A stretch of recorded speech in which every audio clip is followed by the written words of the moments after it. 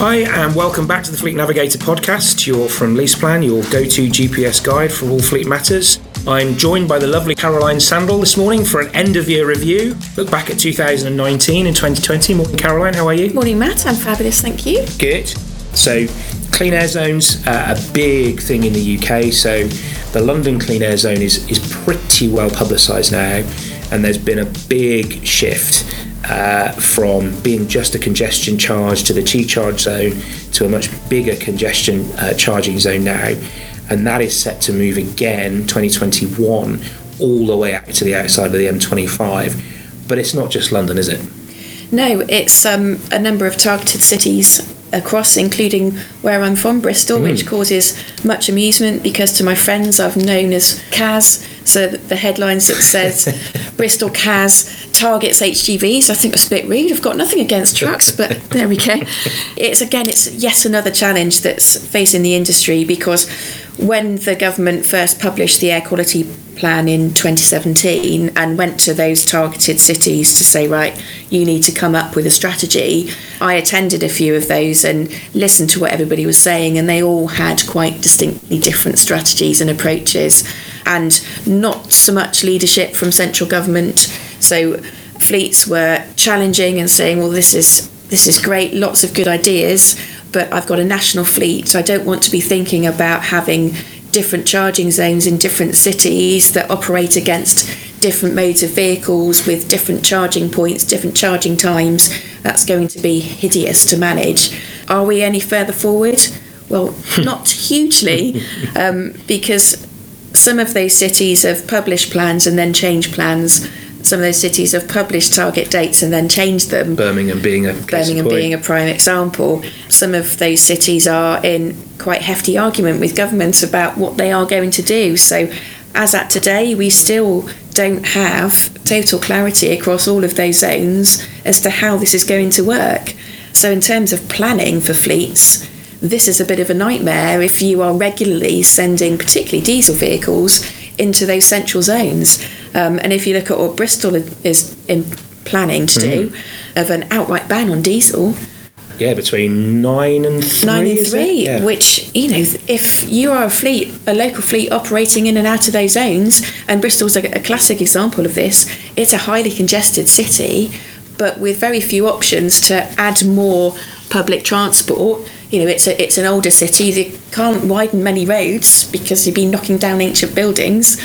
The bus system isn't as good as it perhaps could be. So there's discussions around whether we create some kind of tram or underground, tens of billions of pounds, not in our lifetime, me and Matt. It's how do fleets navigate their way through all of that when we are in a situation where we don't have absolute clarity of what is going to happen and when.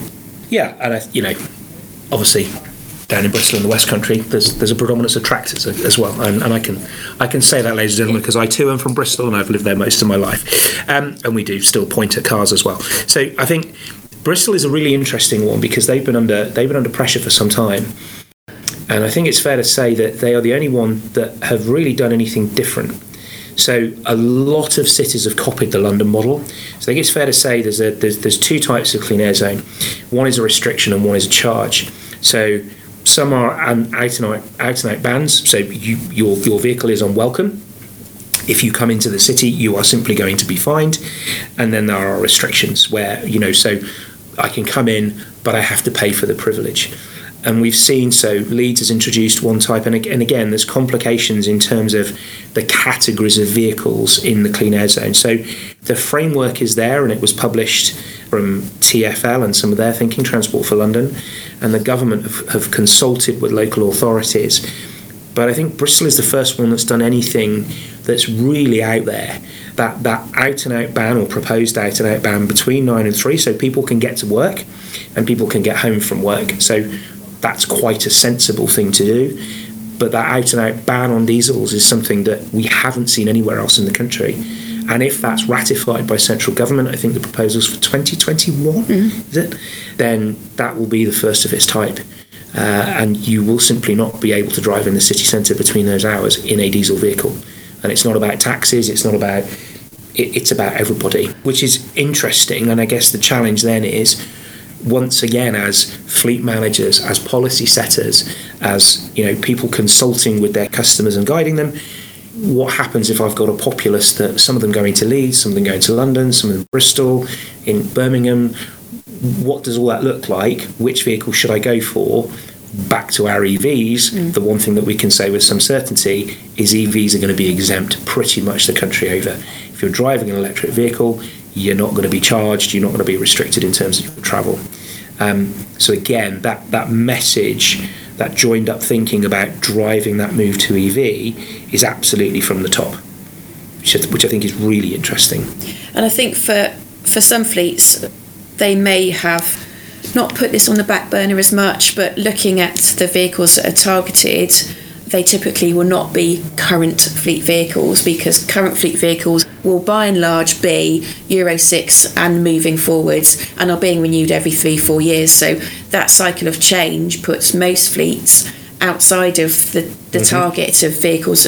But clearly with Bristol taking that no diesel in a certain time, doesn't say Euro 6, says no diesel. Exactly, that's no diesel. So that's a real shift in terms of fleets that do have vehicles operating in those zones, and saying, right, how does that change my strategy moving forward?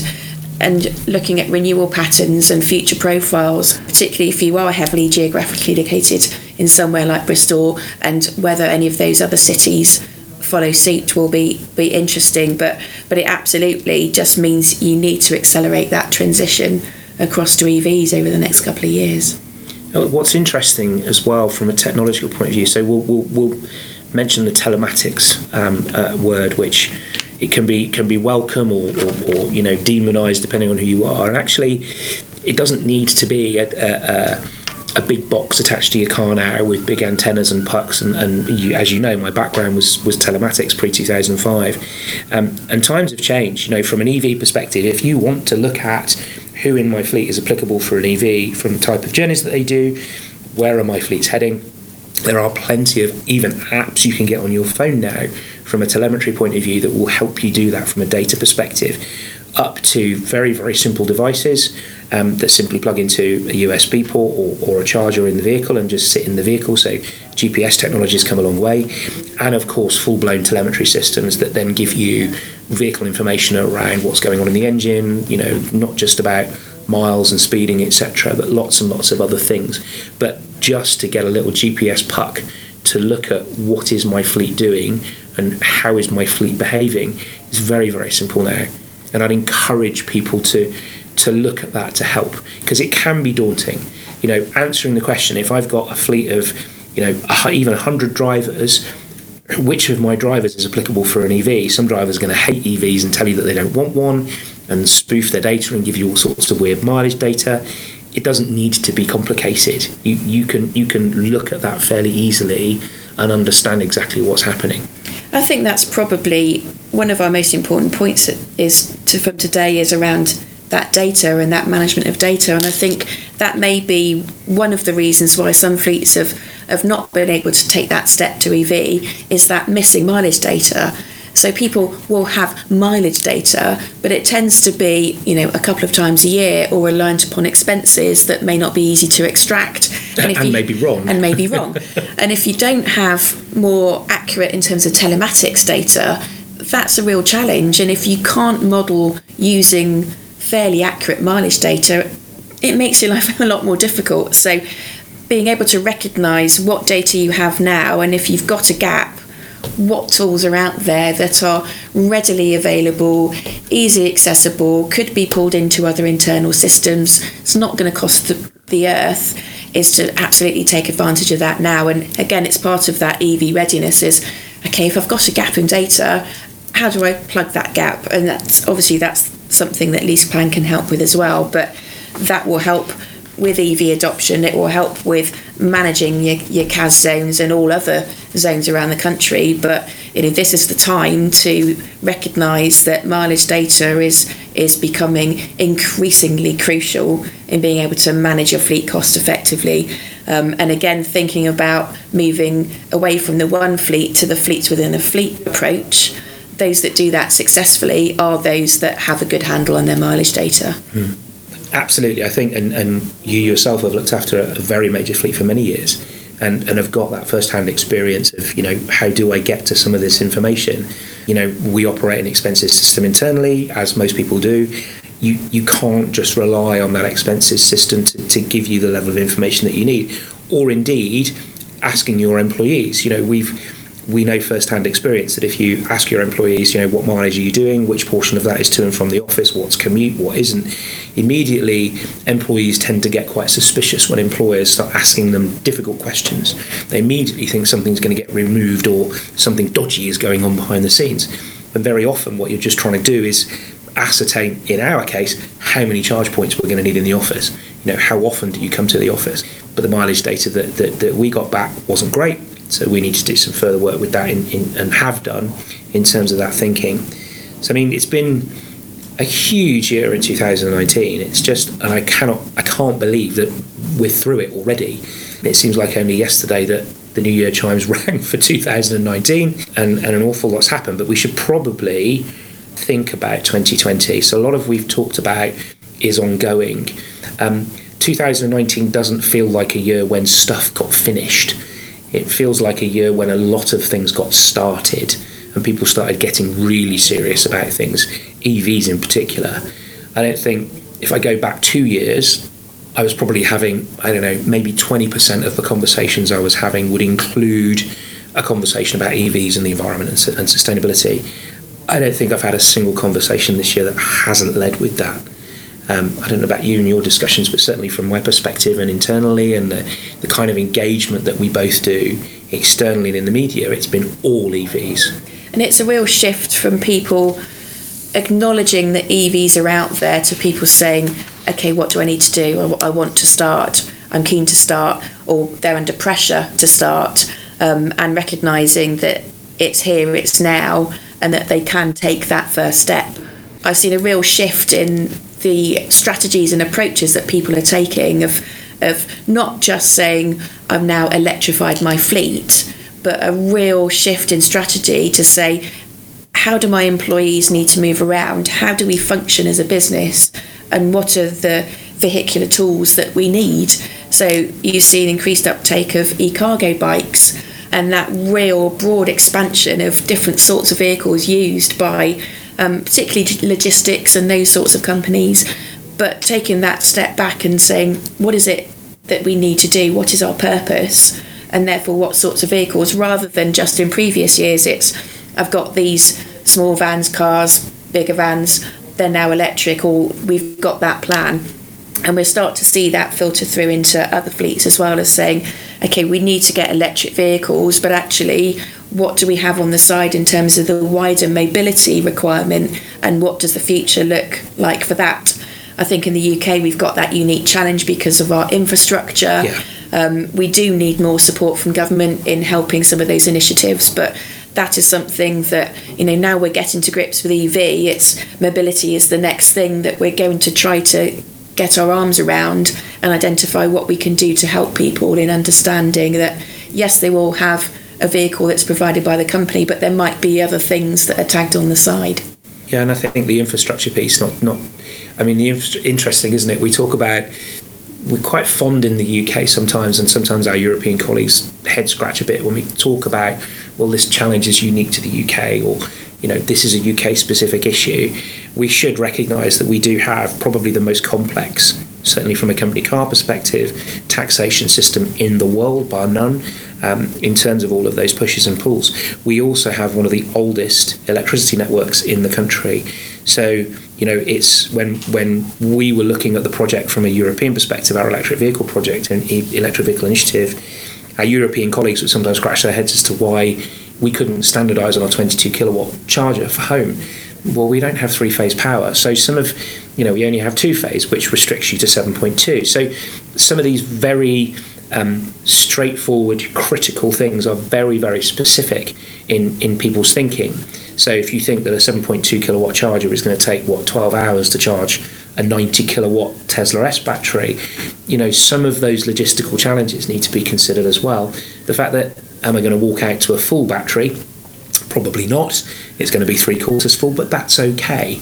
because I can trickle charge, I can do something else with it. And again, that continues into 2020. But we should recognise that we're sat here today. We have a government with a substantial majority. They are now talking about a tax-cutting budget. We should remain confident that with the environmental stance that all the parties took, which was welcome in this election, that some of the things that are in the existing draft finance bill will continue. But we should probably think about some of the other areas for next year as well. So WLTP continues. Let's not go back to worldwide harmonised light vehicle testing procedures. I think we've done enough. And if you do want more detail on it, you can listen to the previous Fleet Navigator podcasts, which are still valid. But we should also start to think about what else is being promised. So Road to Zero. So the government are committing this Road to Zero official target, achieving net zero greenhouse gas emissions by 2050. Do you think that's enough? No, absolutely not.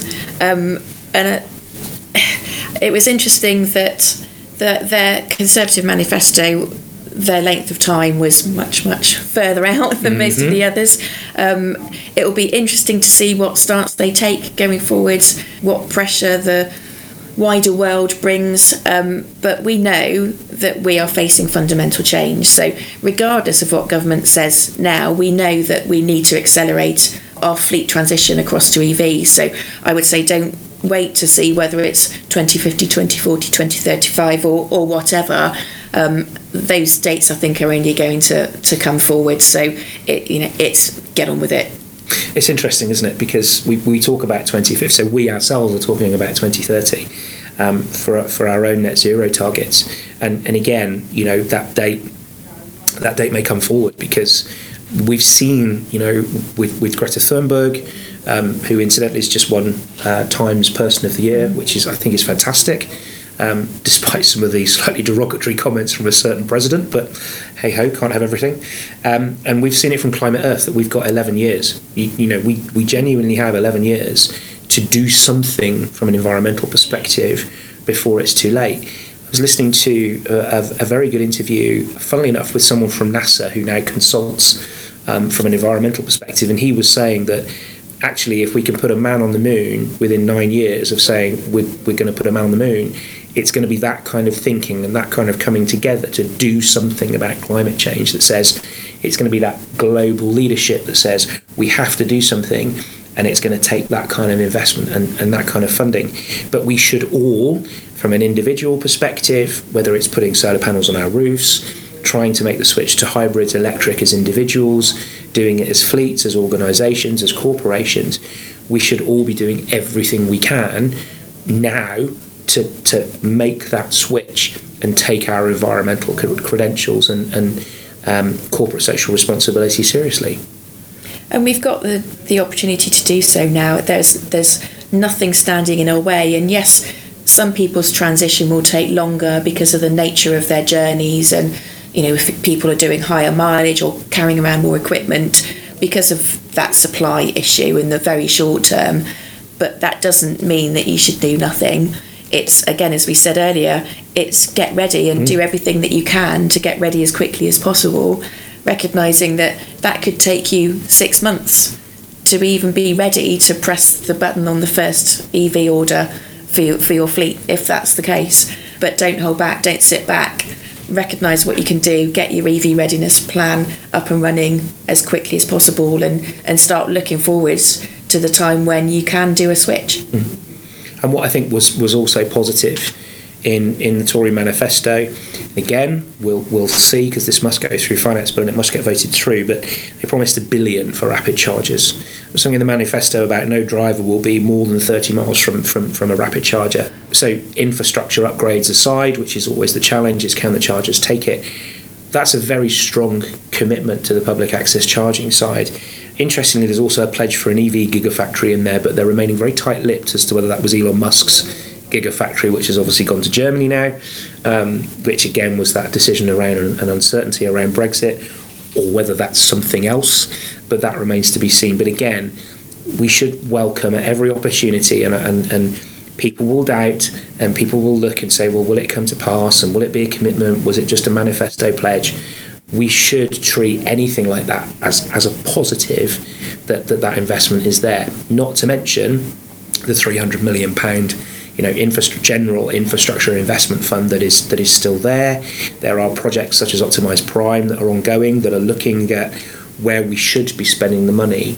So rather than just saying, well, actually, let's send £1 billion on rapid chargers, there are projects out there that say, well, before you do that, let's see what people's behaviours actually are. Let's make sure we're investing in the right product, in the right way, in the right areas, rather than just saying we need 100,000 chargers in the UK. So I think that's very, very positive. What about roads? What are we doing about pothole funds? Oh, the ongoing nightmare, and it's winter now, so everybody starts to notice the potholes. And if I had my first horrible pothole experience last year, where I lost a tyre to a particularly vicious pothole, and it is a nightmare being stranded on the side of the M4 at 5 o'clock on a Friday night, waiting to be towed away. But yes, they've committed a 28.8 billion investment, so that's an enormous amount of money. It's huge. I mean, it would be delightful if we do address our potholing issue, less likely to appear in the future. I'm not entirely sure what that means. So whether they're going to start using different products, and because there was a lot of R&D around how you physically fill in a pothole so that 6 weeks later all of the tarmac doesn't spit out and it just reappears. We seem to have that problem with potholes being filled and they only last a couple of months or a few months. We've probably wasted quite a lot of money in fixing short term and not long term. I saw an article the other day around some R&D in using plastics, so where we're looking to find multiple ways of using all the plastic that we recycle, in using that for roads as well. So I'm hoping that some of that enormous investment goes into alternative methods other than tarmac, of using some recycled materials to try and plug the hole. Well, that's very good. I mean, depending on what you read, of course, we're all going to be driving connected autonomous flying vehicles by 2030. So obviously that's going to make potholes a thing of the past. I've genuinely seen that as a piece, and I think connected autonomous is interesting because, again, Boris is Mr. Johnson. My apologies, is very well trailed as wanting to be leaders in the field, in autonomous, in technology, and depending on who you talk to, connected, all very well. Autonomous, I still think that's a very, very major challenge for us. I hear 5 years, I hear 10 years. I would say at least 10 years would be my personal view, because if it was, if we were a country whose infrastructure was simply enabling road trains up and down a highway, that's one thing. But when you think about inner city, central London, villages, and all of the things that can happen to a vehicle, I think that the challenges are pretty extreme. But again, that 28 billion, I mean, huge amount of money. That is an awful lot of potholes and infrastructure. But it's interesting, isn't it? Because it says strategic and local roads. Could that potentially be a fund to look at road tolling? Who knows? But we should trail the fact that we will be returning to these subjects in the new year. So this is a look back at last year and a look forward in some ways to next year. And if 2019 was a turbulent year for us in the UK and a year of starting things, of ideas, of moving things forward, then I think 2020, I think we will start to see a year of some settling down of some challenges, certainly latter part of the year, and certainly a year of I would say, getting things done. Not to quote anybody in particular. So I think it's probably now time just to say cheerio to people, wish people happy Christmas. So it's goodbye from me at the Fleet Navigator podcast. Caroline? Thank you, Matt. I'd echo all of those points. I think it's a year to look forward to, a year of moving forwards rather than so much firefighting that we've done this year. So we'll say bye for now, and we will pick up with you in the new year with the next episodes of the Fleet Navigator podcast. Thank you very much.